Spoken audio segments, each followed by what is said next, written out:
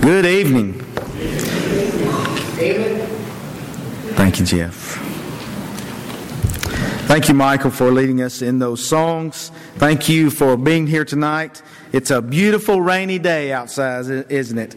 And we're thankful for the rain, but it does cause travel issues sometimes, and so we want to remember those that might be traveling as they travel in this rain. Also remember those that were mentioned this morning on our prayer list. Also with Hollis and Eleanor as they came forward this morning asking for prayers for their family. Hollis, his mother, and also Miss Eleanor and her sister and niece, so as they battle cancer. So remember all of them in your prayers, if you will. Turn your Bibles to the book of John chapter 17, and we'll meet there in just a few moments. There was a sign that was on this tax accountant's cluttered desk, and it read this: "The hurrier I go, the behinder I get. The hurrier I go, the behinder I get." Now, I'm not sure that's proper English, but it does remind us, doesn't it, of how busy our lives have gotten. I mean, we live in a hurried society, don't we? Families are torn apart by work, by sports, by church activities, school, and a million other things. In fact, I came across this research. According to a Barna Research report, mothers spend an average of only 50 minutes per week in meaningful interaction with their teens. And it's worse with fathers. Statistics show that fathers who live in the home with their teenage children spend only 15 minutes per week in meaningful interaction. And in single-parent homes, the challenges are even more difficult. You talk to someone and you ask how they're doing. "Oh, I'm doing good, but just busy. Busy doing this and busy doing that." Nothing wrong with being busy, but sometimes we're so busy that maybe that crowds out some things that are important. And in fact, very few families still sit down and actually eat a meal together anymore. And many times our prayer lives are in crisis mode. In other words, the only time that we pray is when trouble comes. So what are we to do? Well, I think we can look at Jesus. And I want us to learn tonight we won't look at all the aspects of Jesus and His prayer life, but some things from the prayer life of Jesus and what we can do to help in our prayer life as we live these busy lives, because we all know prayer is important. First of all, we can see through the prayer life of Jesus is that He made time. He made quiet time, and He made that important. And we all recognize the value to set aside time, don't we? I mean, we see the value to take time out of our busy week. We look forward to the weekend. Why? So we can do things around the house or around the yard. So we can take time out from our busy schedules and do the things that we really want to do. We also set aside time for vacation, don't we? We know it's important to get away and to rejuvenate and things like that. We know what it's like and that it's important to set aside time for recreation, just enjoying things, exercising, those kind of things. But we also even recognize the importance of having time to pray. We tend to set aside time for all these other things, but often we fail to set aside regular time to pray. Jesus was one of the busiest people in all of history. I mean, you think about the multitudes that followed Him. The people that were pulling at Him and coming to Him constantly over and over and over. So if anybody understood what it's like to be busy, it was Jesus, wasn't it? He knew what it was like to be pulled in all different directions. Everybody wanting a part of His time. And yet Jesus made time. He set aside time to get away and have quiet time with the Father. And if Jesus, the busiest person probably in all the world, saw the need to do that, then we should as well. And isn't it interesting, even though we realize it's important to set aside time for vacation, but isn't it interesting that sometimes we return from that vacation more exhausted and not rejuvenated? Maybe you've said the phrase before, when we get back from vacation, I need a vacation from the vacation, right? Because even vacations are so busy. Someone has said, if God is our Father, then we, like Jesus, must take time alone to talk with Him. If we don't, we've missed the point of prayer and the essence of what being God's child is all about. We fail to find the true rest, relaxation, and rejuvenation that come from being on the mountain with God. And when I read that, that's why I wanted to share that with you. I thought, wow, that's powerful. Because we know it's important to exercise. We know it's important to take time out of our week. We call it the weekend. We know it's important to set aside a time to go on vacation. And what is it we're looking for? We're looking for relaxation. We're looking for rejuvenation. We're looking for something separate and apart what we do day in and day out, week in and week out. But the reality is, where we find true rest, where we find true rejuvenation, is setting aside quiet time with God. You see, Jesus made that a habit. He made it a habit to set aside time to be alone with the Father and to pray to Him. For example, after a day of healing the sick and feeding the 5,000, Jesus needed to get away. Listen to what Matthew said in Matthew chapter 14. Immediately Jesus made His disciples get into the boat and go before Him to the other side, while He sent the multitudes away. And when He had sent the multitudes away, He went up on the mountain by Himself to pray. Now when evening came, He was alone there.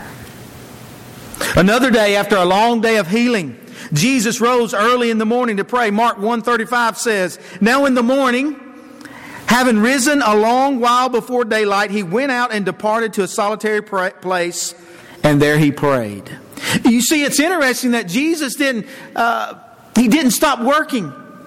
The busiest person probably in all of history did not stop working. He kept working, but He set aside time because it was important to spend time alone with God. And in Luke chapter 5, verses 15 and 16, the Bible says, however, the report went around concerning Him all the more, and great multitudes came together to hear and to be healed by Him of their infirmities. So He Himself often withdrew into the wilderness and prayed. Are you tired? Do you need rest and relaxation? Do you need to be rejuvenated?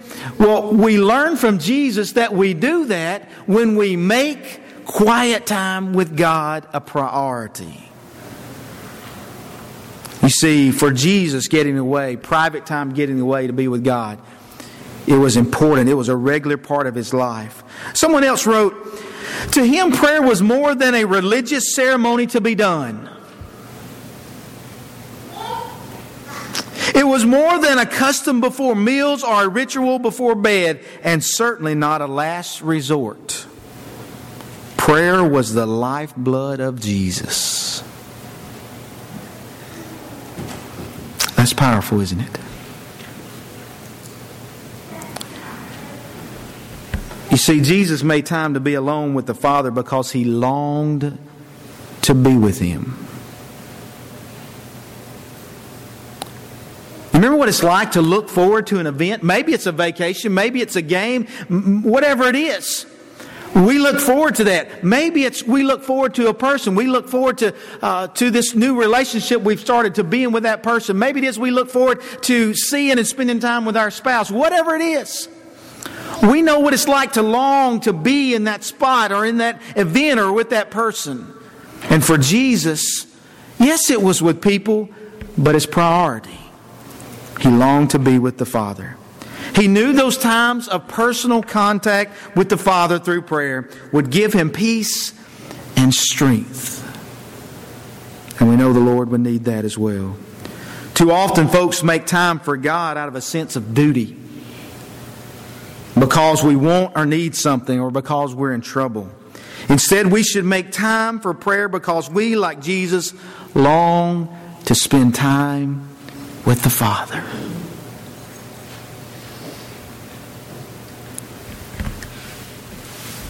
Maybe you've been guilty of this as well. I know many times days have been long and days have been busy. And I lay down and the next morning I wake up and I think, I forgot to pray. Ever been there? Well, you see, if we can learn to have an attitude like Jesus and to long to be with the Father and spend time with the Father, there won't be a forgot, will it? It won't be a I'm too tired. We'll be like Jesus and we'll long for that time with the Father. A few weeks ago on Wednesday night, we've been studying from the Psalms and the Proverbs and Ecclesiastes. And we came across Psalm chapter 1. And I want to share this psalm with you because there's a couple of words actually, that I believe relate to this idea of making quiet time with God. The psalmist writes, "Blessed is the man who walks not in the counsel of the ungodly, nor stands in the path of sinners, nor sits in the seat of the scornful." And here it is. "But his delight is in the law of the Lord, and in his law he meditates day and night." He dwells on it. And when he does that, he shall be like a tree, here's the word, planted. What is that word planted? Well, let me go on and say it and we'll come back to that. Planted by the rivers of water that brings forth its fruit in its season, whose leaf also shall not wither, and whatever he does shall prosper. What is that idea of the word planted give us in our mind? It's intentional, right? It's planted. Now either vegetation and stuff is planted by God or it's planted by us. It's intentional.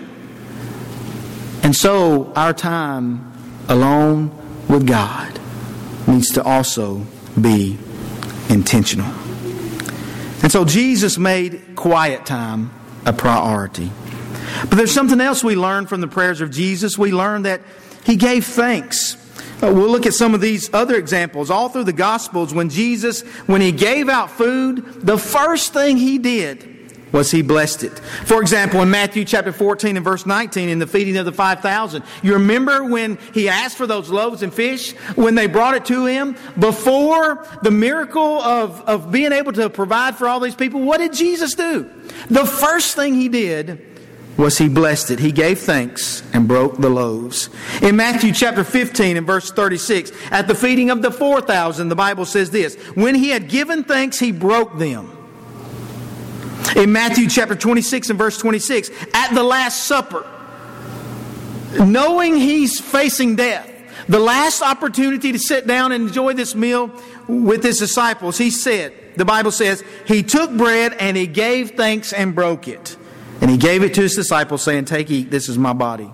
Even the resurrected Lord, in Luke chapter 24 and verse 30, when eating a supper with His disciples, the ones that He met on the road to Emmaus, He took bread and the Bible says He blessed and broke it and gave it to them.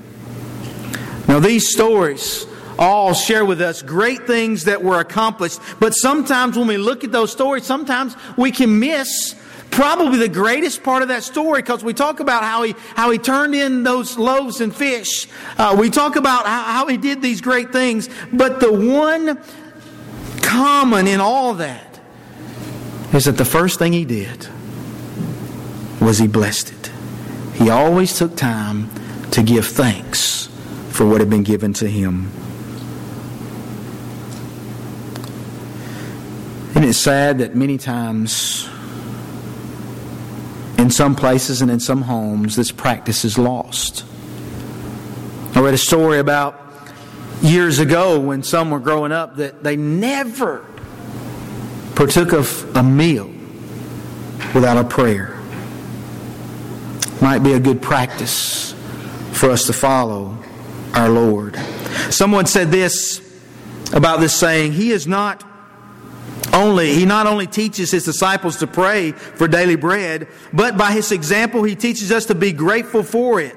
Blessing the bread gives thanks to God and calls on Him to bless it for His service. Now listen to this.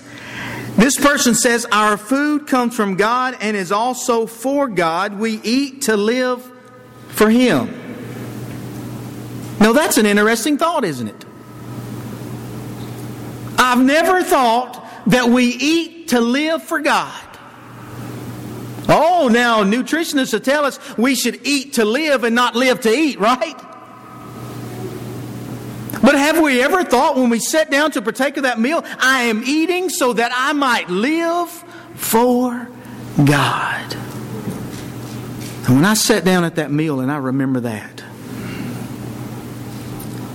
it might help me to remember I need to give thanks like Jesus did for what God has given me. You see, Jesus, who had the power to turn stones to bread, still trusted in the Father. No one else, He trusted in the Father. And that's why He gave thanks to the Father for all that He received. And then another thing we find from the prayers of Jesus is that sometimes we should ask for the impossible. The impossible? You remember in John chapter 11. John chapter 11. Hold your finger in John chapter 17 and turn back to chapter 11. In verses 41 and following, you remember when Jesus raised Lazarus from the dead. This is an example that where Jesus prayed to the Father for what seemed to be impossible. What seemed to be impossible. Verse 41. Then they took away, remember He told them to take away the stone. Then they took away the stone from the place where the dead man was laying. And Jesus lifted His eyes heavenward and said, Father, He's addressing Father God, I thank You that You have heard me. And I know that You always hear me, but because of the people who are standing by, I said this, that they may believe that You sent me. And then He said, Lazarus, come forth. This is another one of those examples of where something great happened. We see a great miracle here. Well, what a powerful miracle. Someone being raised from the dead. I mean, this was a man who had been dead for 4 days and is brought back immediately to life.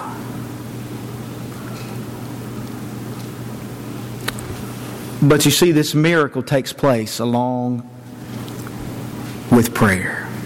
Someone has said this passage serves as a commentary on Jesus' own teaching on the power of prayer. No one, not the disciples, not the crowd, and certainly neither Mary nor Martha, expected Lazarus to be raised. In fact, Martha misunderstood Jesus when He said, yes, Lazarus is going to rise. And she thought He meant in the resurrection in the last day. She understood that. She believed in that. But Jesus, you remember, tried to tell her what was about to happen. I mean, the reality is no one can raise somebody from the dead, right?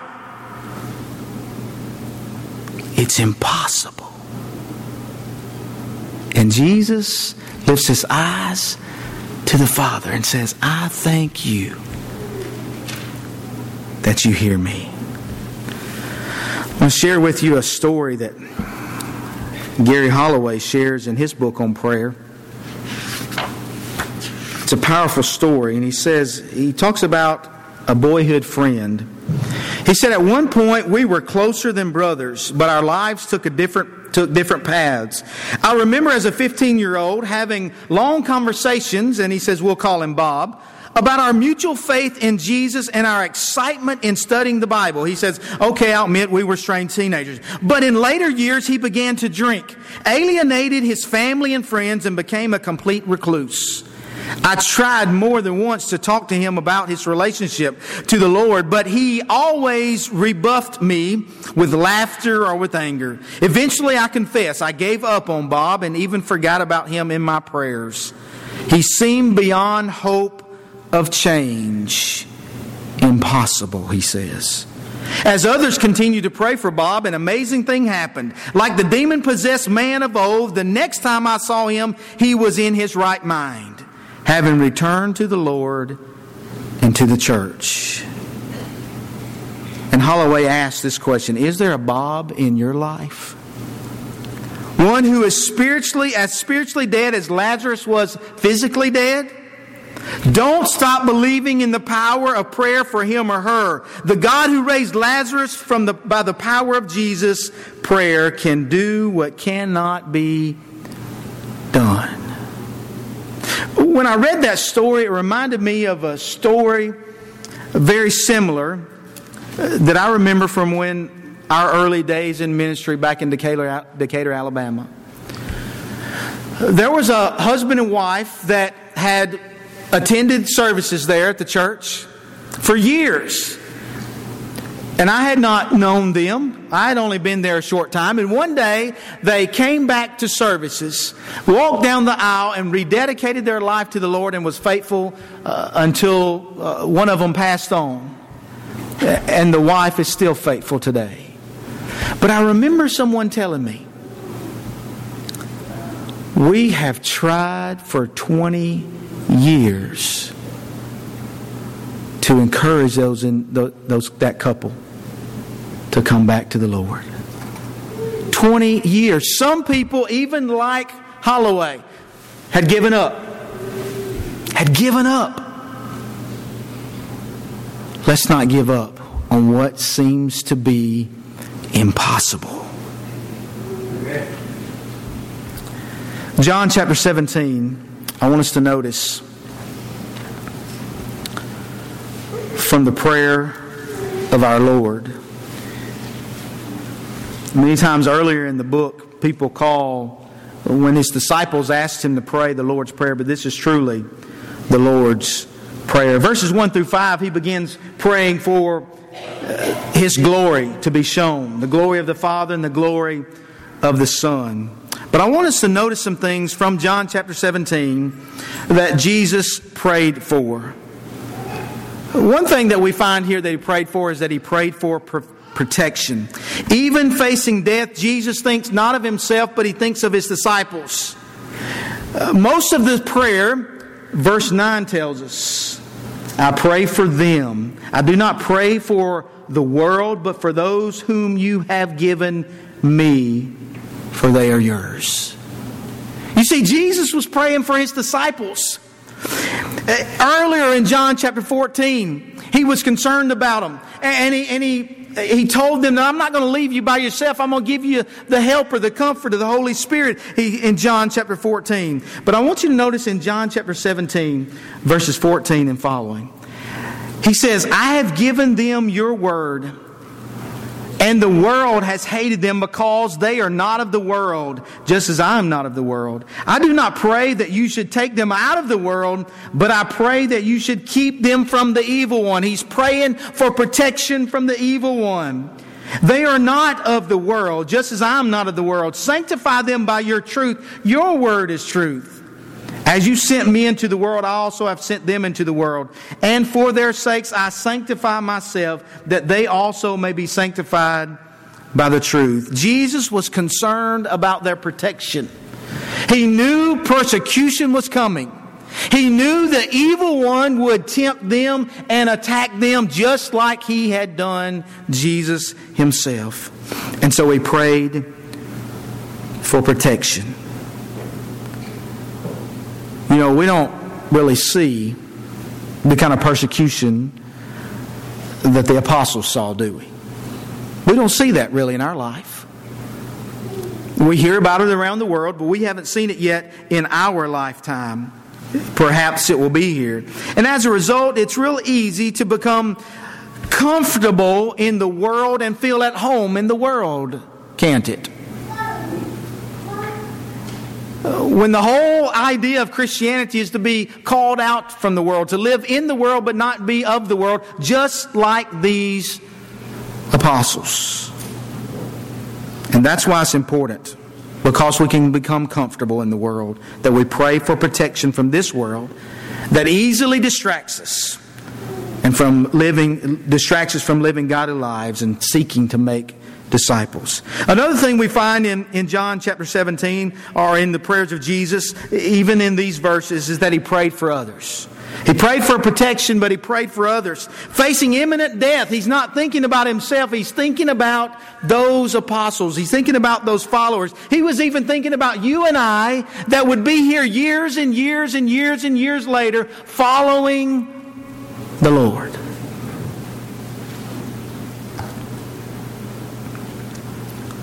Sometimes in our prayers, it's real easy for us to think only of ourselves. But that wasn't the case with Jesus. Have you been in trials before? I've been there, and the trials that I've been in, they weigh heavy. They weigh heavy on us. And so we should take from the example of Jesus, even in those trials, when we are thinking about what's going on in our life, where we are praying about our trials, that we also, like Jesus, remember others, especially those that are out of the household of faith. Pray for others and their needs. Pray for their peace and their joy. Pray for their spiritual needs. Holloway shares a story about a young boy, and I want to share it with you. He says, I was recently taught this lesson of concern for others by a boy at our church. Walt is a typical 5-year-old, full of life and smart as a whip, born with a bone weakness. Last month he broke his leg for the 5th time. In a cast and in pain, Walt was told about an older woman in our church, a friend of his who had passed away. She'll have a new body, he said with glee. Though his own body had betrayed him, Walt could rejoice with others. And in the same way, facing death, Jesus thought of us. And He thought of others. What a great example that we can learn from that young boy. And then a final thing that we see that Jesus prayed for is He prayed for unity. Notice verses 20 and following. He prayed for unity among His followers. I do not pray for these alone, but also for those who will believe in me through their word. And we can see on and on how the cycle goes, that includes us as well. That they all may be one as you, Father, are in me and I in you, that they also may be one in us. That the world may believe that you sent me. And the glory which you gave me I have given them, that they may be one just as we are one. I in them and you in me, that they may be made perfect may be made perfect in one, and that the world may know that you have sent me and have loved them as you have loved me. Father, I desire that they also whom you gave me may be with me where I am, that they may behold my glory, which you have given me, for you loved me before the foundation of the world. Jesus prayed for His followers. He prayed for His apostles. He prayed for the ones that they would teach, and down the line that they would teach, and even for you and I. He prayed that we might be one, just as He and the Father is one. But isn't it sad that a large portion of the history of the church has been disunity? I'll share with you some powerful words that someone wrote. This person says, a wise Christian teacher once told me that the problem with most Christians is that they are too concerned with being right. If I care only that I am right and you are wrong, we can never have unity. Now, don't misunderstand what he's saying. Jesus has prayed about His Word being truth, the Word of God being truth. He's not necessarily saying that it's wrong to be right. But isn't it true sometimes we can become so focused on being right that we never love enough to show someone what's right? So let us join with Jesus in praying for unity among God's people, but also seek unity through Jesus Christ and the Word of God. In May of 2001,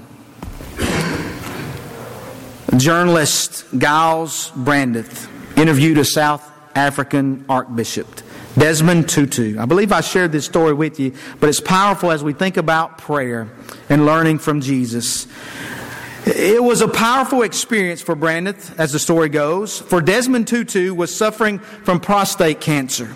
And there was a real chance this might be the last interview he would ever give. Now you imagine that. If you were a high person in politics or anything like that, or in a business or whatever, and you had the last interview, what would you focus on? What would you be thinking about? What would you want to talk to this person about in this last interview? What might Tutu want to talk about? This guy said. Perhaps the amazing transformation in the politics of his country, and of which he himself had a leading role. No. Here's what he told Brandreth. If this is going to be my last interview, I am glad we are not going to talk about politics. Let us talk about prayer and adoration, about faith, hope, and forgiveness. And as the story goes, for Tutu, these are the things that are important in life. Jesus made time for prayer with the Father. Jesus gave thanks, likely not only for food, maybe even for people. And we learn some great examples from the prayer of Jesus. That He asked for things that seemed to be impossible. He prayed about protection. He prayed about unity. What some powerful lessons from the prayer life of Jesus. I'm not sure about you, but this lesson has hit home to me because of the importance in our busy life. Sometimes even so busy in the work of the church that we have to be careful not to forget to set aside time to spend with the Father. Not because it's our duty, but because we long to be with the Father and to spend that time, because we know tough times will come, and we will need peace and strength, just like Jesus. Maybe you're here tonight. We always want to give anyone the opportunity to give their life to Jesus. If you're here tonight and you haven't done so, we have water. The eunuch asks, here's water, what's hindering me from being baptized? Because I believe. And he says, if you believe, you may. And he said, I believe that Jesus Christ is the Son of God. And the Bible says Philip took the eunuch down in that water and he baptized him, where he came in contact with the death, burial, and resurrection of Jesus Christ. And the Bible says he went on, after he rose up out of that water, he went on his way rejoicing. You can do that tonight as well. Maybe it is you're here tonight, and you need us as a church family, like Hollis and Eleanor did this morning, to set aside a time to go to our Heavenly Father on your behalf, to pray with you and to pray for you, lifting you up to the Father. Whatever your need is tonight, we pray that you'll make it known. As together we stand and sing.